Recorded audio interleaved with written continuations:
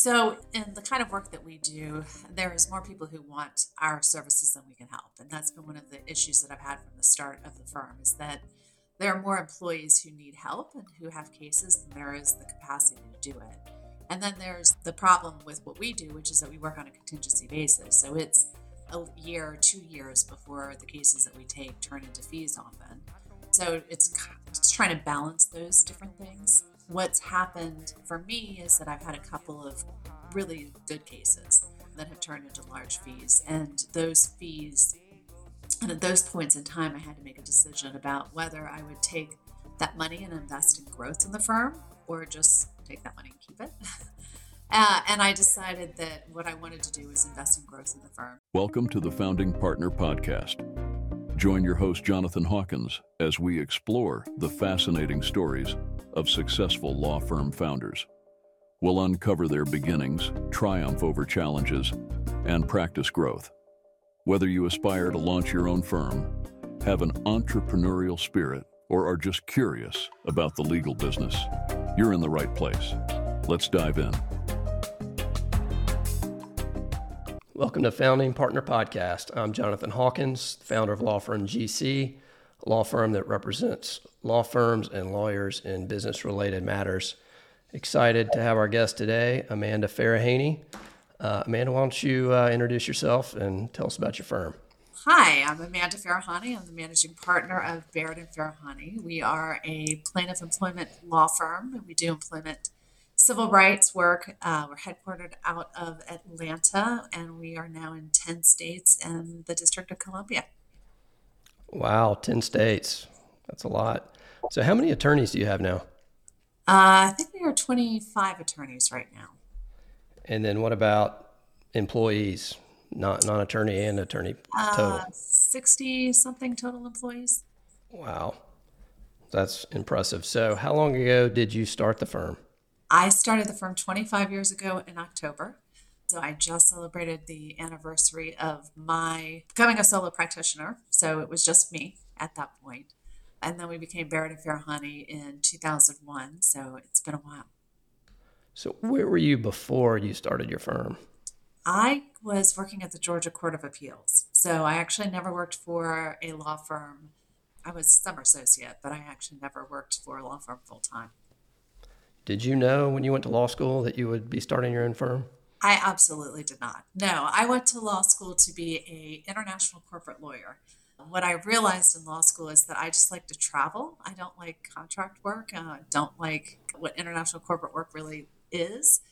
And so, no, I did not have any idea. In fact, I didn't even know that until I was actually about to start my first job. So I was coming out of the Georgia Court of Appeals. I was interviewing for some different companies or different law firms.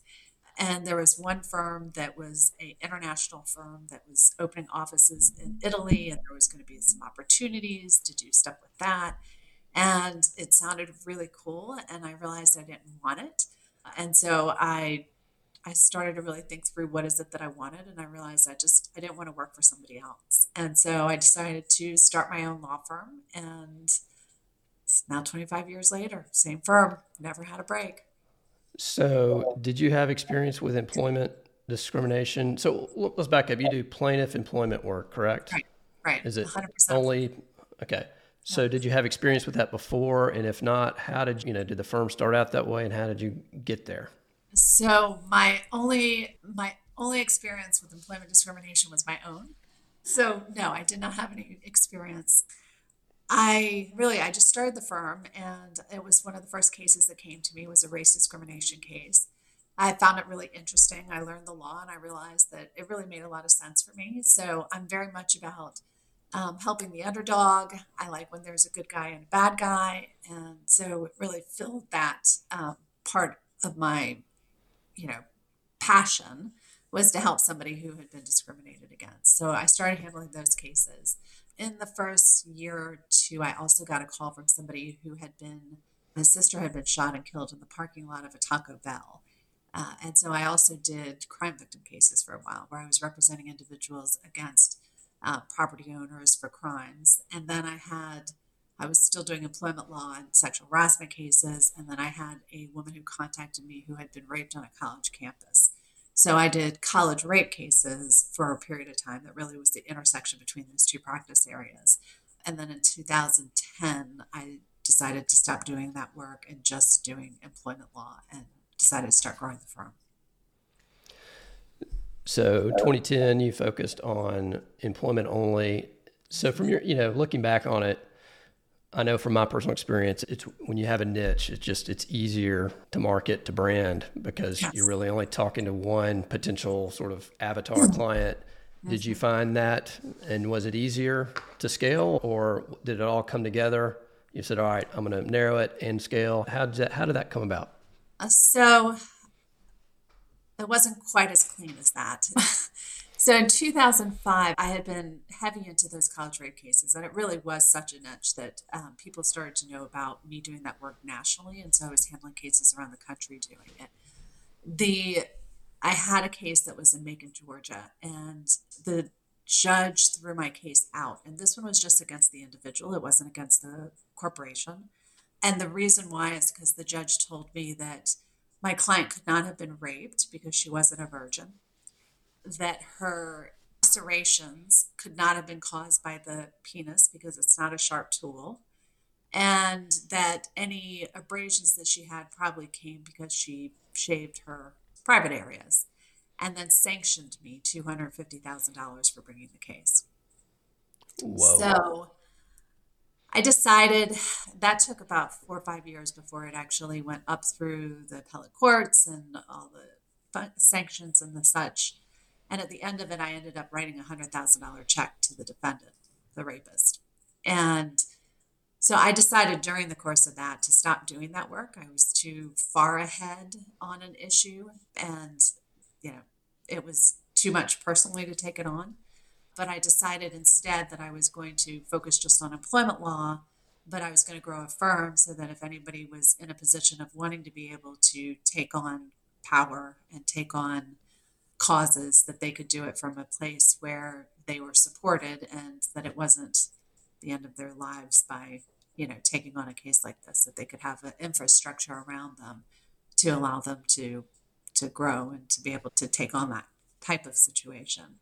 And I decided just to do that in employment cases. So that was 2010 when I decided to start growing the firm. So not quite that direct route. Wow. And so, okay, so you niched down, you decided to grow. At that point, how many attorneys did you have? It was just two of us at that point. So 2010, it was just me and Ben Barrett. So Ben is the Barrett of Barrett and Farahany. He was my boyfriend at the time when he became my partner, and we eventually got married. And so that was how Barrett and Farahany became Barrett and Farahany. But so we were just two lawyers. So we decided in 2010 to grow, and really grew slowly. It's only in the last couple of years that we've finally gotten to where the firm is actually catapulted to the next stage.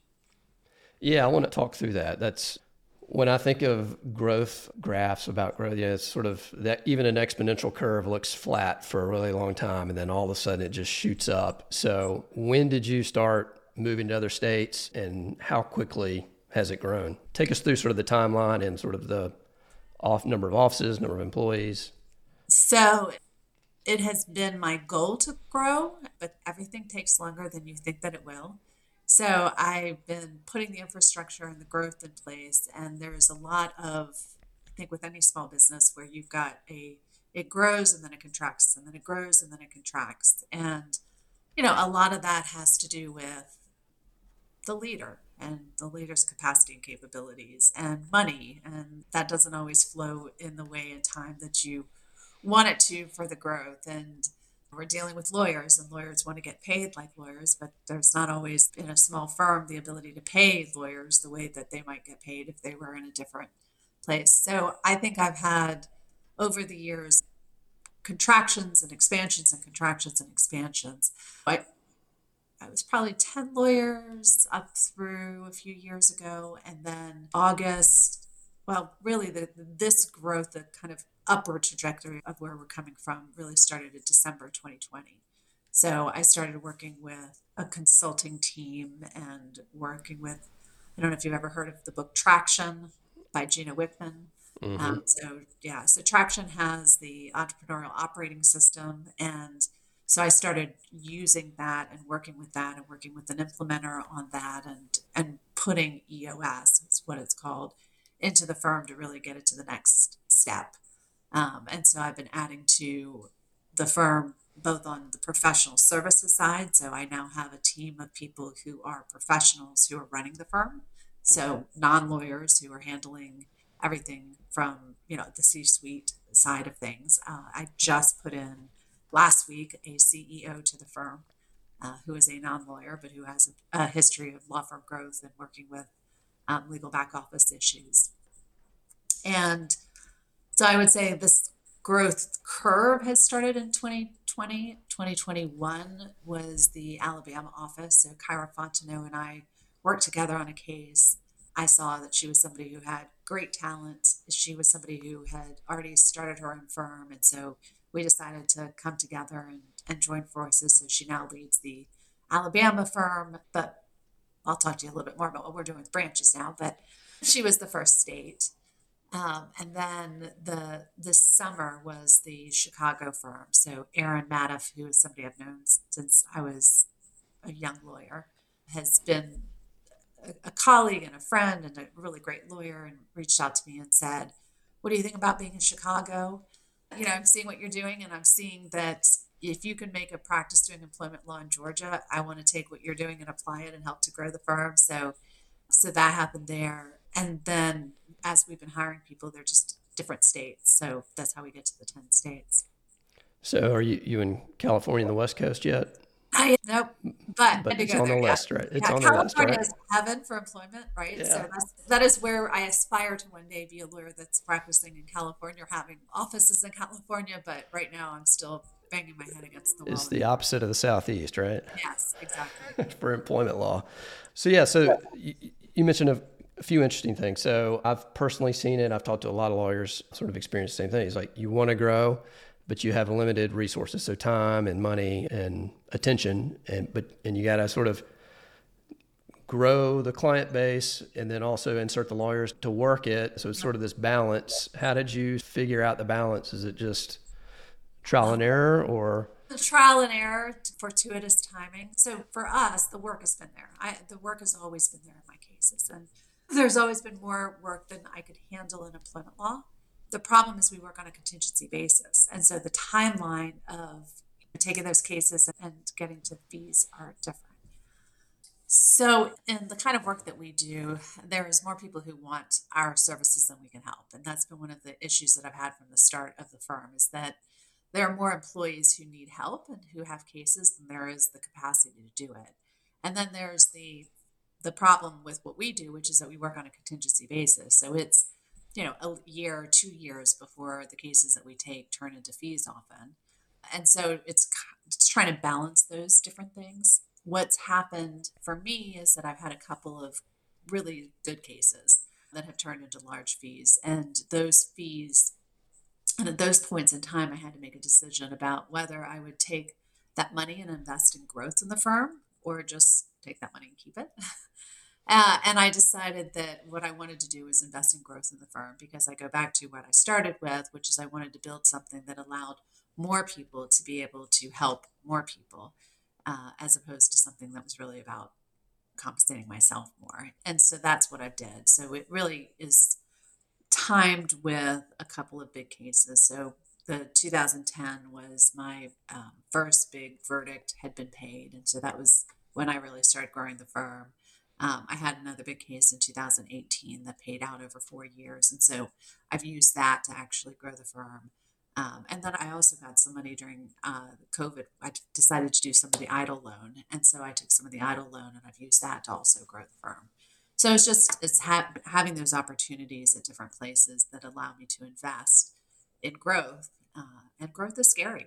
I mean, last year the firm was growing and it was not profitable. That's another issue that we see. Quick growth, you got other things to deal with, and you hope the growth's there, and usually it is, but you're not sure. Not you sure. Got to take the risk.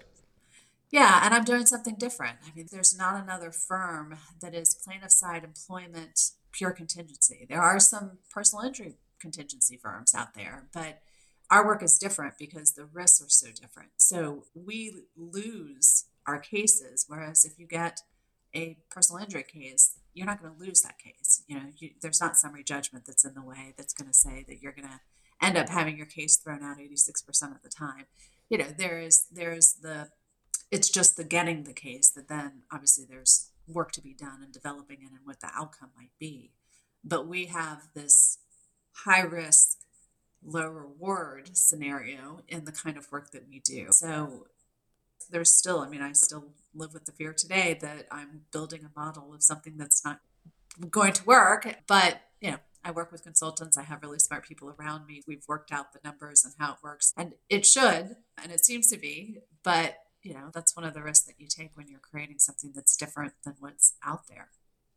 We met many years ago, and one of the things that I came away from that lunch was you mentioned that you had developed sort of a software platform in-house that automated large parts of cases, did a lot of stuff, and I know you invested a lot of time and energy and money into that. And at that time, there weren't many firms doing anything like that. What led you to that, and how were you confident enough to invest all of that into a platform like that?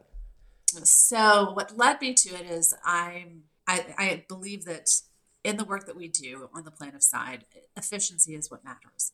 So if I can get something done in a tenth of the time, or I can, use the computer to do something that a computer can do, then the computer should be doing it. So I can spend my time and, our lawyers in our firm can spend their time actually utilizing what is their best and highest use of, their resources, their time, their energy, their intellect.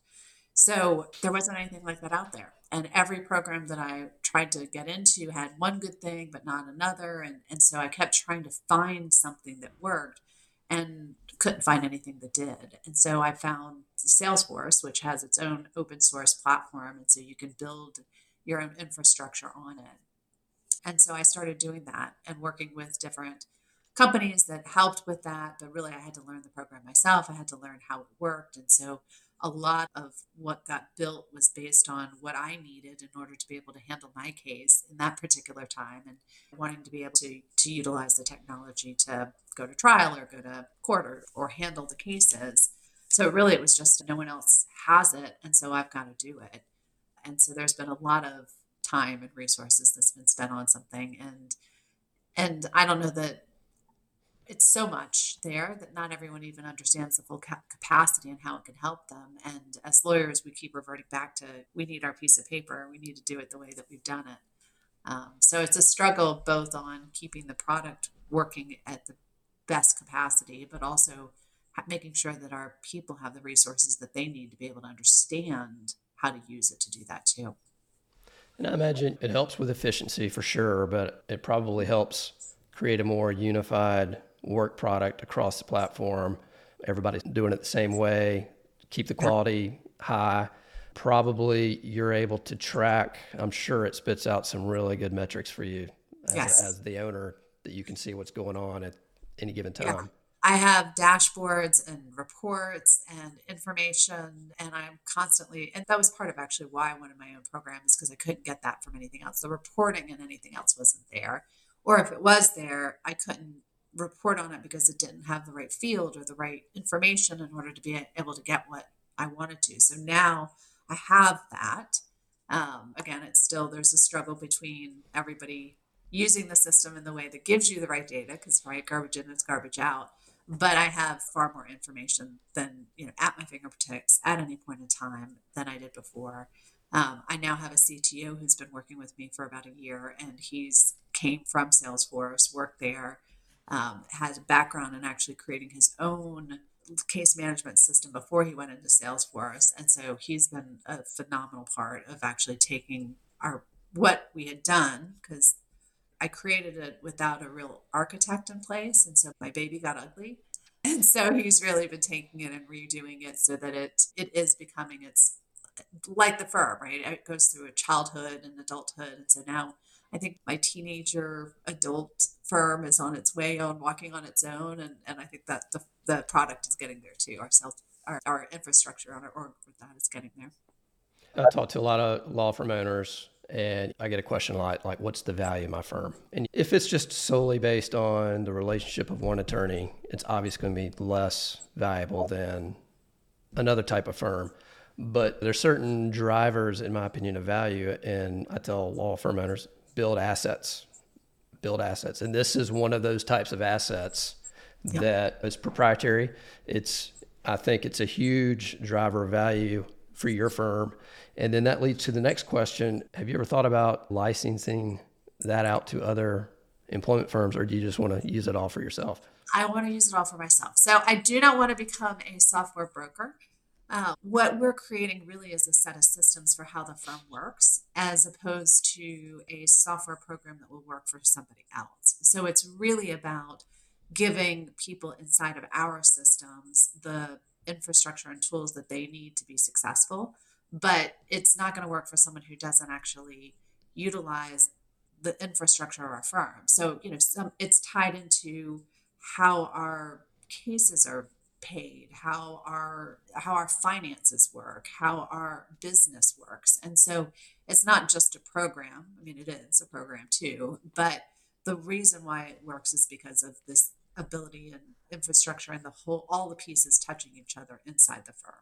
So no, I don't want to do that. What I want to do is grow the firm. My ultimate vision is to bring in people who have the entrepreneurial spirit, want to actually be working in an infrastructure that allows them that kind of autonomy and ability to grow and do what they want to do while practicing law, but don't actually like the business side of the law. And so that they can come in, we give them great cases. The cases have already been screened.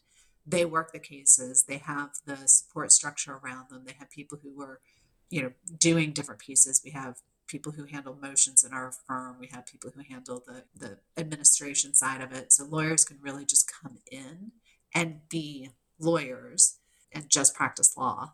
And if their strengths are in a certain place, only be working in those strengths and not everything else. So there's that idea that they can come in and be both entrepreneurial without really, most lawyers who are entrepreneurial really don't want to run businesses. They just wanted to have their own practice. So that's the idea behind it. But no, it is not going to be something that gets sold to other law firms. So, growth can be challenging, especially fast growth. So a few aspects to it. You have to go find the talent and find the folks that fit the vision that you just laid out.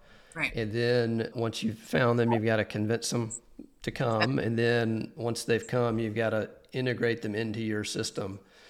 And I'm sure with this really explosive growth of the last couple of years, really, how you handled those challenges? We've had a lot of turnover. I unfortunately, when you bring in people with different cultures, I mean, we brought in a firm, and so we had a culture in our own firm, and we brought in a firm that had its own culture, did not really account for how that, and really didn't plan for how to meld those cultures together. So that was definitely a big learning curve that I'm hoping to apply in any future mergers to make sure that we really work through that. But it's a balance. It really is. It's a balance. It's finding the right people who both, like I said, they want to be entrepreneurial. And so they understand that the work that we do is entrepreneurial. They have the incentive to be working in a contingency practice, which includes them working contingency for a lot of them as well, and working on revenue share, but also still doing certain things a certain way. Right. So we use EOS. So you have to do things a certain way. We have certain kinds of meetings. We handle those meetings in certain ways. We put this infrastructure in place so that it works for everyone. So people want to become a part of it. They see it. They see the excitement. They come into it. And then they immediately come into it and say all the reasons why everything that we're doing is wrong. That's what lawyers do, right? And that's what lawyers do. So I think for me, a lot of it is got to focus some more on personal growth as well to get past the frustrations and make sure that everybody else has what they need at all times, but also understands that for them to continue to be fulfilled in this system, they've got to do their part on the way that it's set up. So it's a daily challenge. Yeah. So, I know a number of other lawyers that are implementing using the EOS system. How long have you been doing it? And I mean, how much credit would you give to that to giving you the focus that you need to do the growth, or is it, So would I you do it did, anyway, I guess? yeah. So I used eMyth. So there's a book, eMyth Revisited, that I read years ago, and I started with that. I did 3 years of coaching with them and built the foundation of the firm. EOS is very similar to eMyth. It really is just, to me, it's a set of tools that you can get everybody around, talking the same way, focused in the same way, and it's an outside set of systems. So it's not Amanda saying this is how it should be, right? It is that there is a process and there's books that are out there and there are consultants that are out there that are saying this is how it should be. But it really is just, it's really just putting in the pieces of a business that any business should have, right? But not everybody understands how businesses work. So it's really a great way to do it. It's a really organized way to actually make sure that everything's in place. And it's a way to get everybody talking in the same way. So I feel like I had used eMyth. I had gotten to kind of a place where I couldn't break through to the next level. I would get up to that level and then I kept hitting like a glass ceiling, type of thing. So I really think that's helped in getting us to where we are. I think by putting it in place, by using it, we have a phenomenal implementer. And so she works with us on a quarterly basis. She has nothing to do with law firms or in the past. So she literally is just an EOS implementer. And so she's really been great on keeping us on track. And then hiring the people in the infrastructure and putting it in that way has been really good. And then having the resources to be able to bring in people who are high quality people. I mean, I'm paying C-level rates to people in the same level as they would if they were working in a corporation, but bringing it into an area that is, most law firms don't run like a business. They run like lawyers running a business. So it's a combination of timing and EOS and money and all of that coming together to be able to do it. But absolutely, I don't think I would not be here but for EOS. But EOS would not be here if the timing wasn't right for it either. Yeah, I mean, you're clearly a visionary. That's clear. At the law firm GC, our team of experienced attorneys provides knowledgeable legal counsel for businesses of all sizes. Founded by Jonathan Hawkins, our firm specializes in corporate law, real estate, litigation, and more. To learn how we can become your trusted legal advisors, visit www.yourlawfirmgc.com and schedule a free consultation today. The law firm GC. Law done right. If you look at your typical week, what do you do in the firm now? And before you start answering, I know you recently got a pretty big jury verdict. And I'm Yes. pretty sure you were in there, right? Running the Yes. trial. Yes. So how much of your time is running the firm and trying cases? And how do you envision that changing, if at all? I mean, maybe there are lawyers out there that want to try cases. Yeah. So tell us about Yeah. that. So I have, over the course of the last year, been moving more and more out of direct cases so that I could get to a place where I was able to come in on cases to go to trial that were important cases. So that case was a case that my partner, Severin Roberts, had been handling for over 2 years. He had developed it. He had gotten some incredible evidence. For some crazy reason, the defendant had zero offer on the table.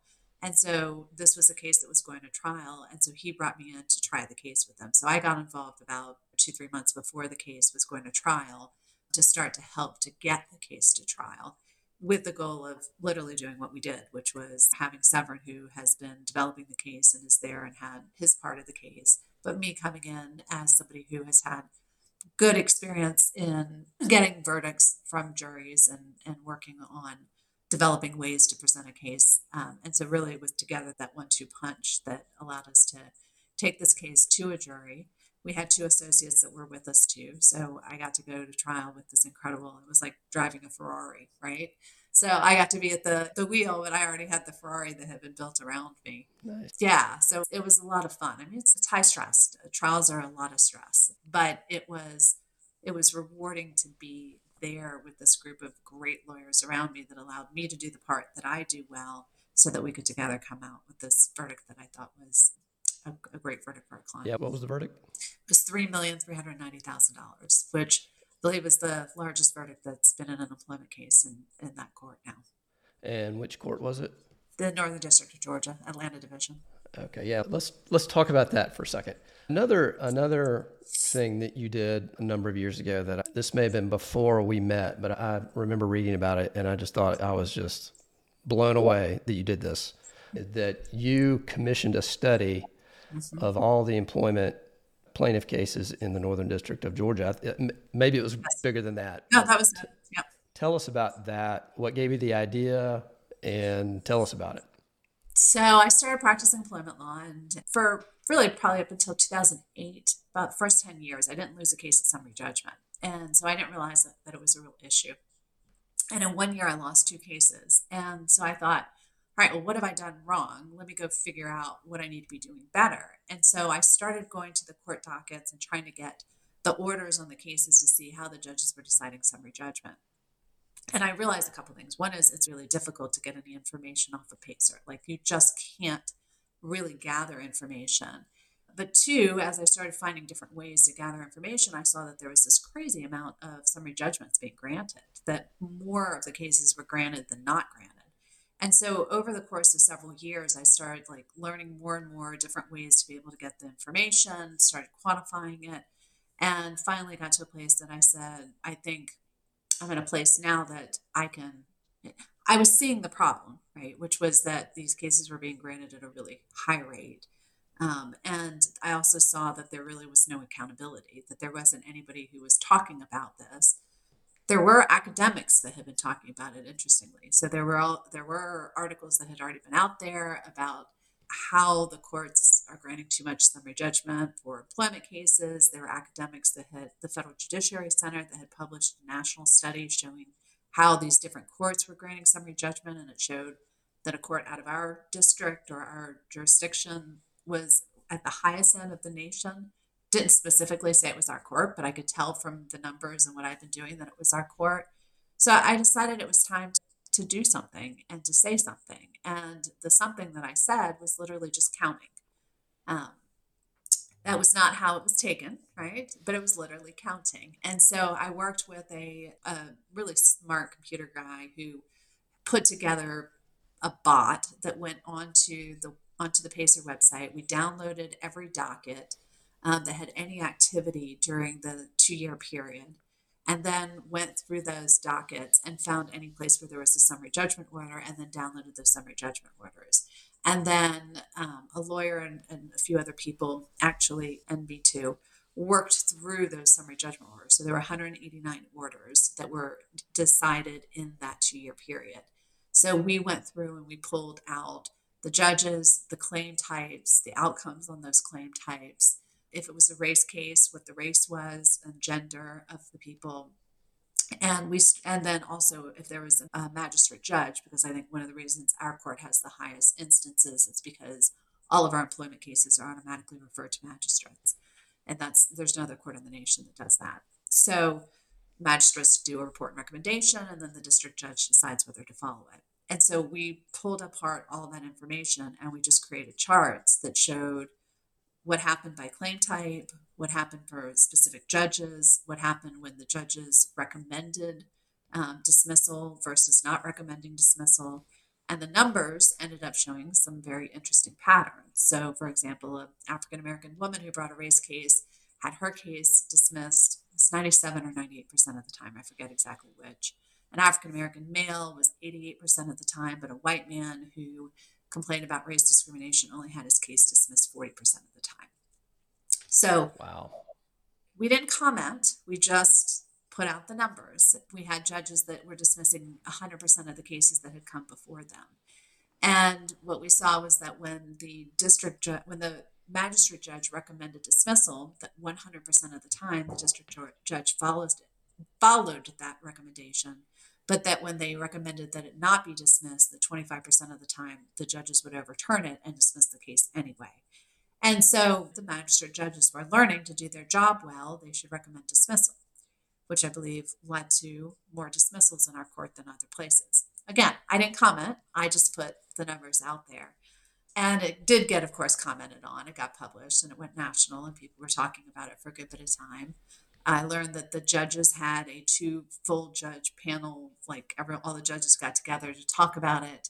One of them wanted to sanction me for publishing it. Another person said, you can't do that. Academics publish this stuff. This is public record information. But they didn't like it. What they don't know, and when I'm going to publish again soon, a new study that actually shows what happened in those 2 years and what's happened in the last 10 years since. So what happened in the years following that is that the summary judgment rate went down.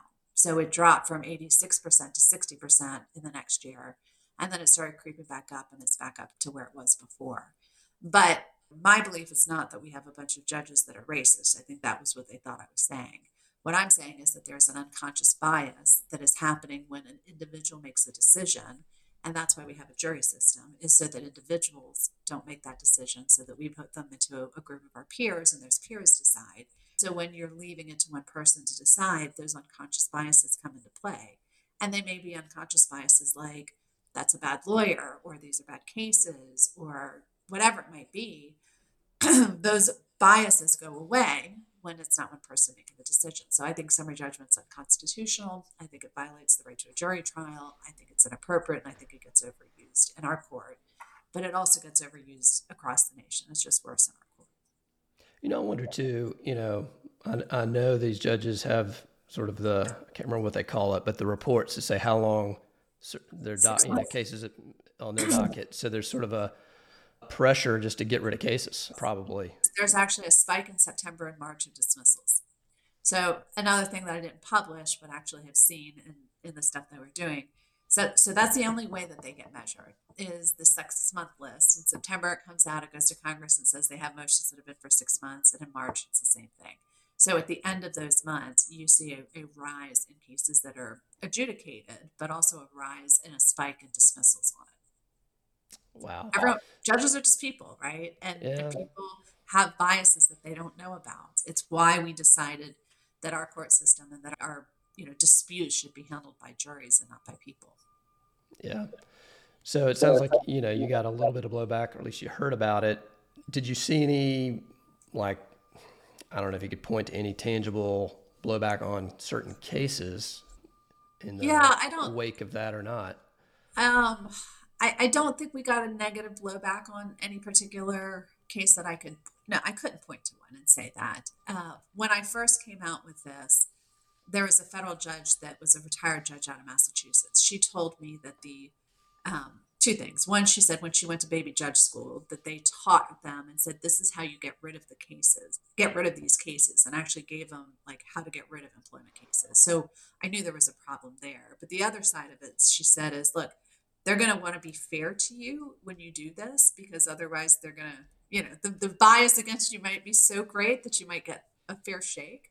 So I decided, I might get a fair shake for a little bit. I think that's come back around. I do think that there's some hostility that some judges have against me personally, but hopefully that hasn't ever affected any of my clients. Well, I commend you on, I think that was a bold move, and somebody needed to do it. So congrats on actually doing it. And, it seems like that's sort of a theme in your career. It's you just do it. If it's not there, you just do it, right? Mm-hmm. You didn't have a software system, so you did it. There was a problem with the summary judgment. No one else was seemed to be doing it, so you did it. So that's awesome. So I do know, we've talked, I know you are an entrepreneur at heart. You've got other interests you've done over the years. You said earlier you hadn't planned to start your own firm, but, looking back on your life, have you always had this entrepreneurial drive, or is this something that developed later? Oh, no. I mean, I'm who I was when I was 8 years old. So My mom is an entrepreneur. She started several different businesses and has grown them. My father is a physician and had his own practice. I'm an old age child. Both my parents grew up in another country. Like, you put all those things together, I am destined to be an entrepreneur. And I can't sit still with stuff. I mean, I'm now also an angel investor. It was also part of why, part of the deciding to invest a lot of money in the firm and grow it was part of going and doing angel investing and seeing how in that world they're bringing in cash, right? They're raising funds. That's a lot of what angel investing is, or what a lot of those companies are doing. They're raising funds and they're, funneling all this money into the company with the belief that they're going to take that and make it into something. So seeing that also was part of what was happening for me around 2020 was, seeing how that worked out there in the real world with companies. But yes, I'm an entrepreneur. I'm looking at other businesses right now. I'm constantly, wanting to do something. So yeah, I think it's in my blood and in my upbringing and my passions. So I have my So, other business, the Panda business, that is the one that I'm most involved in, which is the personal assistant next door app that helps people to have fractional personal assistant help using the app to do that. so if you weren't running your law practice, I guess you have the My Panda app. Is there anything else? What would you be doing? Do you know? Well, I'm doing it. So, like you asked me earlier, how am I spending my time? So I've been spending my time, growing the firm, trying to build the infrastructure, trying to work against my nature in being visionary, but actually trying to keep the functions of the firm going and putting those in place. So now I've got a great team around me. And my goal has been to get to where I'm not working on cases individually, that I'm actually working, like coming in on a case like Severin's case to help him at trial, but really to be spending my time on impact work. So there are no laws in Georgia that protect employees in the workplace. So I've been working on trying to get some legislation passed in Georgia. So I've got two bills pending right now in Georgia that I'm hoping to pass this year, and a third one that I'm hoping to get introduced. And I'm also working at the congressional level. So I just spent Tuesday flying up to DC to meet with congressmen and senators because Title VII, which is the federal law that we handle, and really any employment discrimination has caps on damages at the federal level. And I believe that also takes away the right to a jury trial to make a decision. So the case that we just tried, the $3.4 million verdict, was brought under the 1866 Civil Rights Act, which meant that is not a capped case. But that case was one in which our client was a Black male who was discriminated against. But there was very strong evidence of age discrimination against other people, of gender discrimination against other people. It was a company that was discriminating literally across the board. They made a decision to only hire American, Caucasian, white men between the ages of 26 and 40. And so anyone else who applied got excluded. And we had that in writing. So all these other people were being discriminated against, but it was the Black man who was able to bring the case and have the company held accountable. The woman who brought that same case, and the jury would, if they had found exactly the same way, would have had that case reduced to $50,000 cap. And under the age Wow. case, it would have been reduced to only $90,000 for the lost wages. So that corporation would have gotten away with it, but for the other law that was, that's been in place since 1866, the discrimination employment laws all have cap damages. And so I want to change that. So I'm working with the National Employment Lawyers Association and a coalition of people to try and get a law introduced to eliminate caps on damages in Congress, and got some really great traction this week. I think we have an original co-sponsor and somebody who's going to champion the bill and introduce the bill this in the next couple months.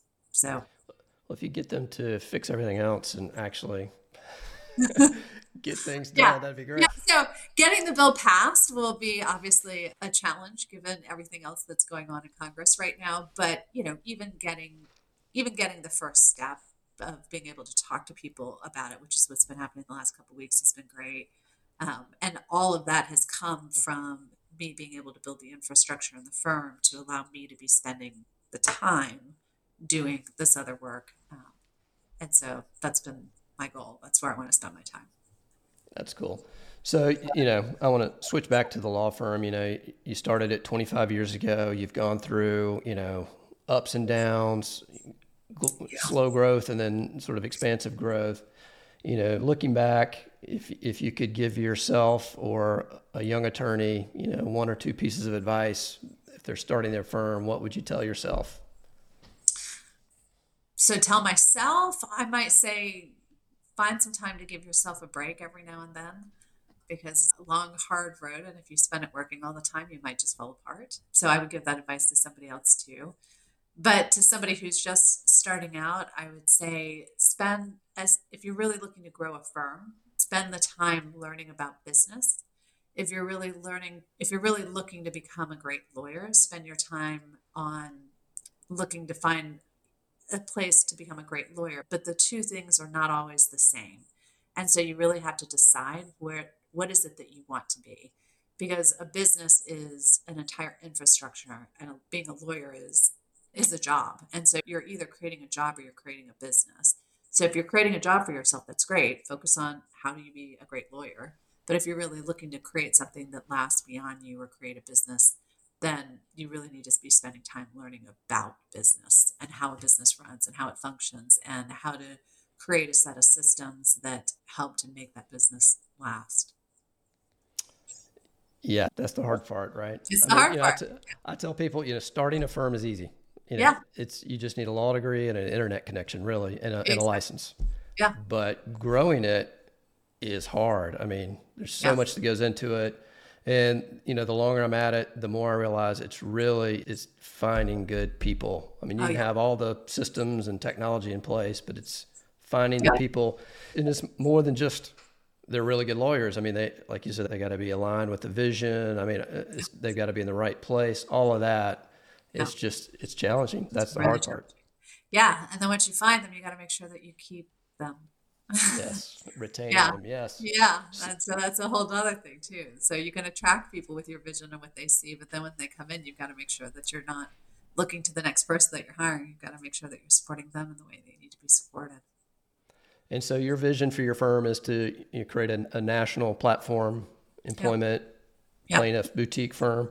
And how do you go about finding new people? A couple different ways. The growth we really have been not the growth to the other states. What I'm really looking for is just the opportunities as they arise, as opposed to going out and finding them. So, Kyra was an opportunity that arose. She was somebody who came to me about working on a case with her, and I saw the talent and saw the, synergy that we could have together. And she's been a great part of, taking it to the next part. Severin's been with me for over a decade. And so that was really growing that talent internally and bringing him up.